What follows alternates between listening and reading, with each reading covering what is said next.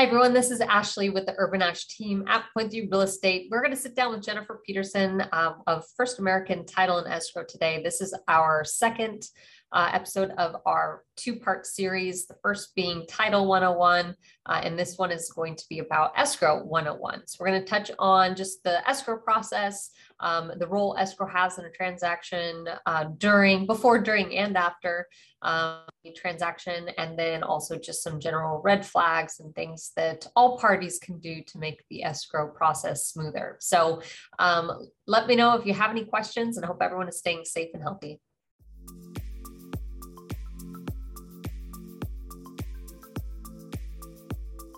Thank you again for joining us for our second edition here for Escrow 101. I know we've kind of said that maybe this is more of a lively topic than Title 101. I think a lot more goes into it from the consumer side, or from, the interactions of the buyers, sellers, agents, lenders. Like, it seems, escrow has so many connections with people throughout the transaction that and they touch so many different people that it is a little bit more exciting in that regard. So we kind of came up with a list of questions that, we wanted to cover today from both perspective of, again, buyers, sellers, agents, and just kind of overall explain, what is escrow and what is escrow's role in a transaction and after a transaction. So I'll let you kind of, take the floor here and starting with basically the questions like, what is escrow and how do they kind of manage the transaction? And then we'll go from there. Okay.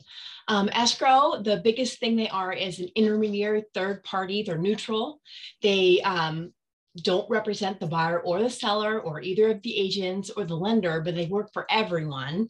And they follow all of the instructions to do all of the things that are necessary in order for property to be transferred from the seller to the buyer, providing them clear title and wrapping up all of the funds that need to be dispersed, and taking care of everything.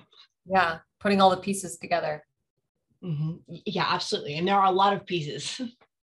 So starting from the buyer standpoint, when, let's say, you go into contract or mutual, then at that point, the agent that's representing either the buyer or the seller will send the contract to escrow, and escrow will open the file.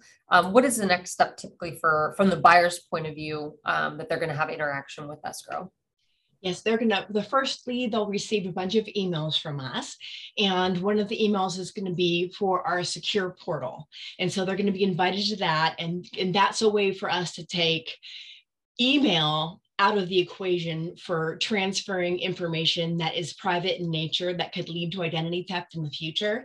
And so the buyer has multiple questions to answer in regards to the transaction. And then they have a way to communicate. We can send them wiring instructions, things of that nature. And from a buyer standpoint, there's a lot of activity at the beginning and a lot of activity at the end. And then there's always this period in the middle where there's not a lot of communication, but it would be helpful if a buyer knew that there's going to be a period of time when it seems like nothing's happening, but there is work being done. It's just behind the scenes. Yep. So one of your tools, I guess, for being that we're talking about earnest money here, you guys have the ability now that buyers can pay via an app or a link, pay their earnest money. Yeah, that says the Zochem app. And so they basically write a personal check to First American, and they take a picture of that check and deposit it mobily. The one reason why we wouldn't want to go that route is because it is a personal check.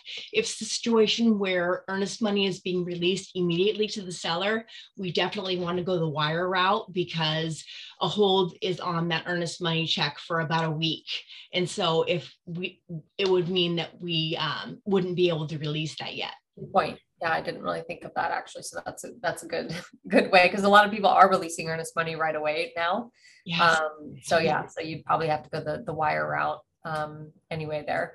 And a lot of times too, buyers, they come into town, they secure their home, then they leave, and they go back to, their home where they're currently living. So I think escrow also manages during the process, like where is the buyer going to be for signing purposes and all that sort of thing. So it's very important for buyers to be communicating all that information. Very helpful. Yeah, yeah. And I'm assuming that is in the buyer packet too. Of like, I think I've seen that. Are you traveling? Yes, the questions are in there because it's definitely something that we want to know. Yeah, for sure. So on the seller side, then, when escrow is opened, they also get invitation to the portal too. They do. And their questions are even more important than the buyer questions because it's about who we're going to pay off, who are their utility holders, and things of that nature. And that is also where they can upload their wiring instructions. Actually, it's not an upload, it's they're entering in like their routing number and their ABA number and their checking account number from their check. And that's how we can send them their proceeds at close. That's very, very, very important. Everyone wants their money. Yes, they do. But then also in that process, it's important for sellers to do that within, depending on when it's closing, but definitely within that first week. Because I know there's information that escrow needs from, let's say, the lender, payoff amounts, all that sort of thing. And also a lot of the times with the condominiums, they need to be able to get the condo demands from the actual HOAs and the management companies. And sometimes that in itself has their delays. So I see that sometimes as the sellers really need to get in there and fill out all that information. A lot of times they don't know. And so we end up kind of helping them out, with that, or they don't have their utility information on file, but we kind of help them as much as we can there. With utilities in general, I know that you guys always kind of hold back a certain amount for the seller, for Seattle City Light. Do you want to kind of explain how that kind of the utility? Yeah, they can't have a final utility reading until actually it closes and then they're no longer being charged for utilities, whether it be water or Seattle City Light in that case. And then what we do is we wait for the final bill to come in, and then we'll pay the final bill and we'll refund the money to the seller that we owe them. Got it. Okay. And so with Seattle City, just because we're talking primarily Seattle City Light, a lot of the times with, and then over on the east side to be Puget Sound Energy. And then with condos specific, those HOA dues include utilities. And so they wouldn't have to worry about that. It's purely just the Seattle City Light, maybe gas every once in a while. Yeah, for us, if it's a municipality governing the utility, and so Seattle City Light is, and Puget Sound Energy is not, which is interesting. So in this area, Seattle City Light is the only electric company that is owned by a municipality, and then sometimes it's trash too. So we really have to be specific on the property because some trash companies are owned by a municipality, so they can lien the property as well. So sometimes, almost always water, sometimes electric, sometimes trash. Got it. And so that's interesting because I didn't actually know that. And so with Puget Sound Energy, then do you guys still withhold, or you're able to actually cut it off at that point? No, the way their accounts work is it goes with the individual. And so there's less risk for them because they're probably going to have electricity somewhere else. And so if they don't settle up their bill, they won't, it's going to just get forwarded to them eventually. So they are a lot more, they're easier to deal with. So we don't do anything with PSA. Got it. So it's a little bit more relaxed. But still, buyers are responsible for opening up their own account, right? So at closing, buyers open that up. Sellers, you guys close the accounts, or is that correct? If it's a lienable account, they'll be so only the municipalities. If you're PSC or any of the private companies, you're responsible for doing that on your own. Yeah. So good to know. So during a transaction, then we kind of know what the different roles for the buyers, sellers. Are there anything the agents that you see can do to kind of help things along or be of assistance? Yes, the secure portal invitation is one of the most important pieces of communication that we can get to either party. And the way that works is that when we put the cell phone number in there or any phone number, really, email address and phone number for the buyer and the seller, because that's what generates the invitation to the secure portal. And so I know that there's a lot of reasons that agents don't want to put their contact information on the contract, but as long as we have it in an email, then we can put it in our system. But that is really the only way that we can generate the portal invitations. So that's pretty important on the front end. And then also making sure we get copies of all addenda as they come up. Mm-hmm. Good. Because some people have transaction coordinators and some don't. So a couple, the key milestones for agents obviously is, the full mutual purchase and sale agreement. It's your inspection, the 34, the 35, the 35 are the response periods. If there's any credits, I see that as kind of things that get slipped through the cracks is when you don't tell, you settle up your inspection, not so much right now because it's such a competitive market, but in those cases where you are able to, you're able to negotiate a credit on one behalf of another, that it doesn't get sent to escrow and then all of a sudden settlement statements go out and then you're like, no, there's a $2,000, there should be $2,000 to the buyer. So it's really important to provide all those kind of material documents to escrow so they know exactly what to put on the settlement statement. Absolutely. Yeah. And then as far as the role, let's say after a transaction is closed, where does escrow fit in there? Well, once everything closes, that is when the disbursements happen. So that's when we're paying off the seller's mortgages and settling up taxes, sending out commission checks, giving the seller their proceeds, all of that. And then the hold back for the utilities. So they've still got to wrap up quite a few things afterwards. And then they send out final settlement statements to the parties. And so up until that point, everything has been an estimated settlement statement. And then you have a final one at the end. Yep. And that's where a seller could see a check come through with some funds maybe that were held, by their escrow company at that point. And yeah. So during closing day, I guess let's say a week before close date is occurring, what is escrow doing at that point? They have their hair on fire. Yeah. They're wrapping everything up. They're getting the final statements. They are reaching out to the parties to schedule their signings. One of the things is that when a buyer is getting a loan, they have to wait until they get loan documents before they can schedule the signing. And so that's always kind of a fire drill because we usually get documents and the buyer will need to sign, like we'll get them in the morning and the buyer has to sign that afternoon or the next day. So it's a very short window. I've always, it's hard that we can't put our best foot forward a little bit better in regards to that to give the buyers a little bit of a window. Wow. But at this point well, you're kind of at the mercy of the lender, right? So like the lender's doing their final underwriting, they're getting the final loan approval, and then you're sitting there waiting for closing docs. Like even today, we had one that we're supposed to close on today, but the lender hasn't gotten the docs to you guys, right? And so we're pushing out, we're trying to get an update on that. But if you don't, without those loan docs, the seller could sign, right? Because the seller's already signed their paperwork and done all that. But the buyer's really just waiting on the second that the lender gets the docs to you guys and you scramble, put everything together and then get the signing appointment. And the buyer, I think that there is a period of the buyer's just like flustered, trying to get everything all, queued up. And then there's this little calmness on closing day, which is just like, okay, hurry up and wait. Mm-hmm. Right. You just hurry it up and wait. And on the day of closing, why don't you talk a little bit about that with the funding and all, how that's all handled? Yes. And so after the buyers do sign their documents, then the lender will work with escrow on what we call balancing the file. And so they make sure down to the very penny, everything matches exactly what it's supposed to match. And at that point in time, the lender will give us the okay when they're ready that they're funding the file and they're released to record. And so that is what we're waiting for. And so we'll usually tell people we're released to record, which makes everyone feel better. But in this market, the county is not as fast as they used to be. And so we don't always get recording numbers back same day. Sometimes it's the next day. And we have addendums for that too, that kind of safeguard the transaction. You guys insure the transaction at that point, right? Yeah, we insure for in case anybody slipped in there, recorded something in between when we're released and when it record. Yeah.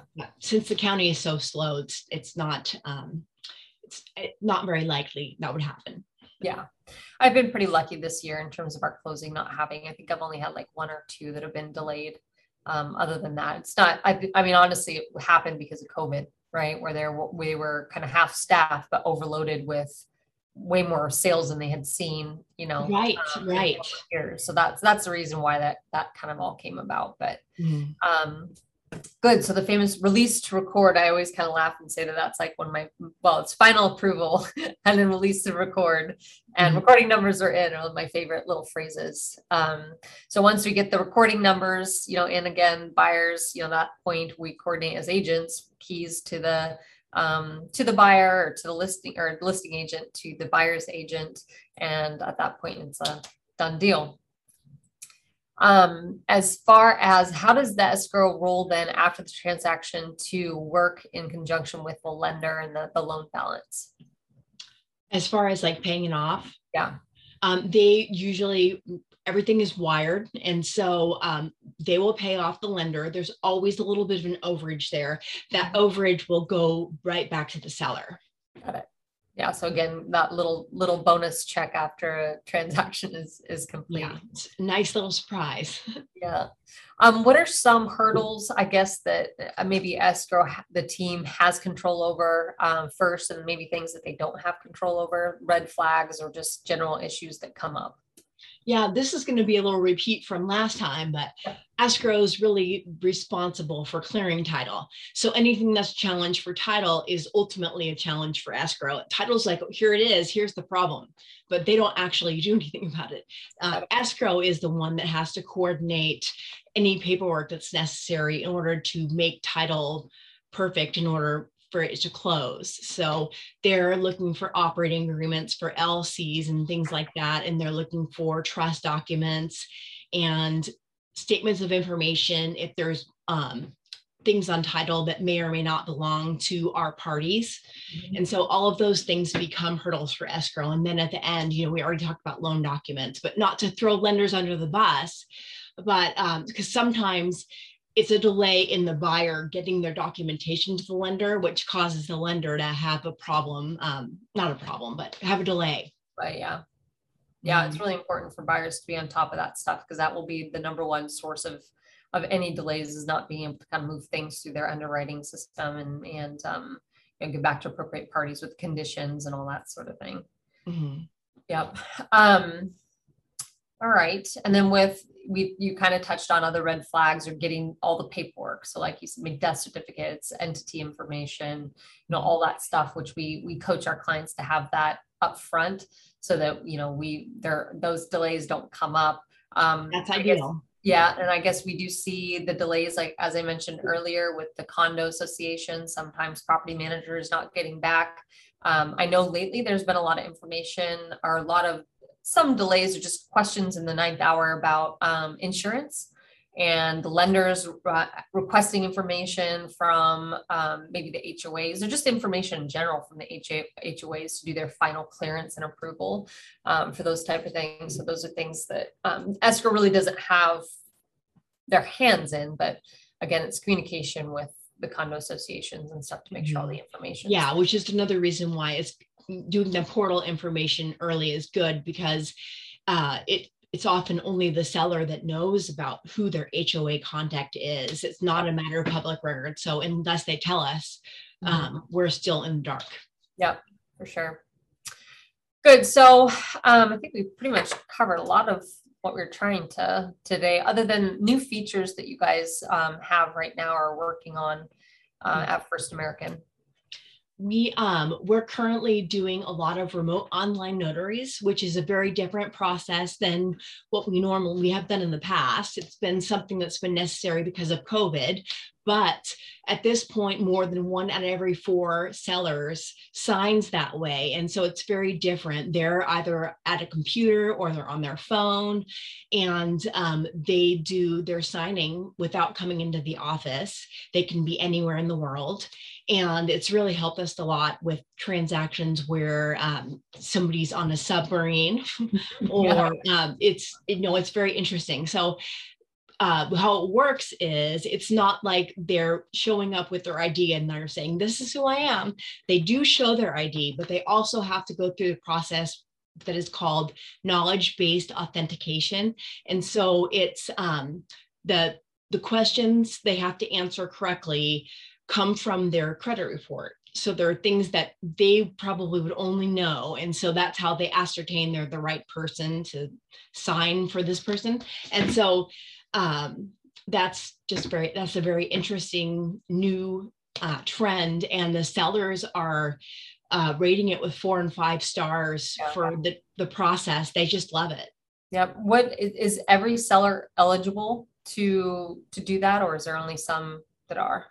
Most are, but you do need to have a social in order to, and 5-year credit history. So if you've been issued a tax identification number recently and you have no history of 5 years, then you wouldn't qualify. Got it. And you guys do all that history check and stuff before you send that out? We have a team that coordinates all of that. And so they are in communication, holding their hands the entire way. And so they will determine that they're not able to do it. And then we'll do things the old fashioned way. Got it.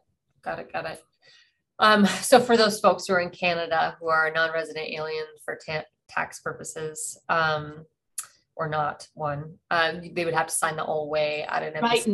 Right now, but I did just hear that we are working on, there's a company that is bringing in Canadian, I think they're called SINs, I don't know, but they're, the Canadian Social Security number is going to work at some point in time, and then they hope to expand. Awesome. Well, that sounds good. Now, on the buyer side, does a buyer's lender ever require a seller to sign in front of a notary? Sometimes. Okay. Sometimes they do, and we will accommodate that as well. And we are seeing more and more lenders coming on board with letting their buyers to sign that way, but it's a lot more complicated because they like to have the note, which is the promise to pay the money back. They want it signed in wet ink. Got it. Okay. Do you know any lenders off the top of your head that are like allowed? I don't. Yeah, it's still, they're coming along, but there aren't very many at this point.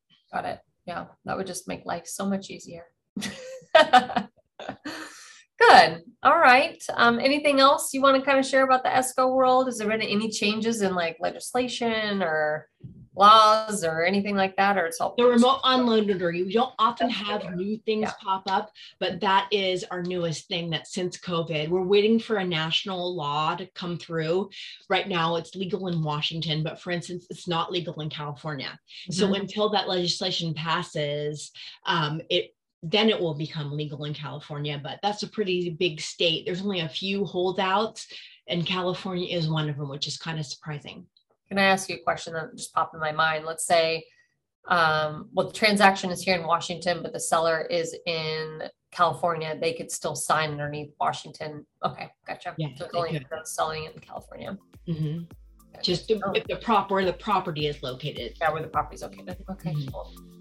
Good. Well, thank you as always for your time. This is good to kind of just touch base on kind of the basics of escrow, and I really appreciate it. Thank you for having me. You bet. We'll talk to you later. Okay. Thank you. Bye. Bye.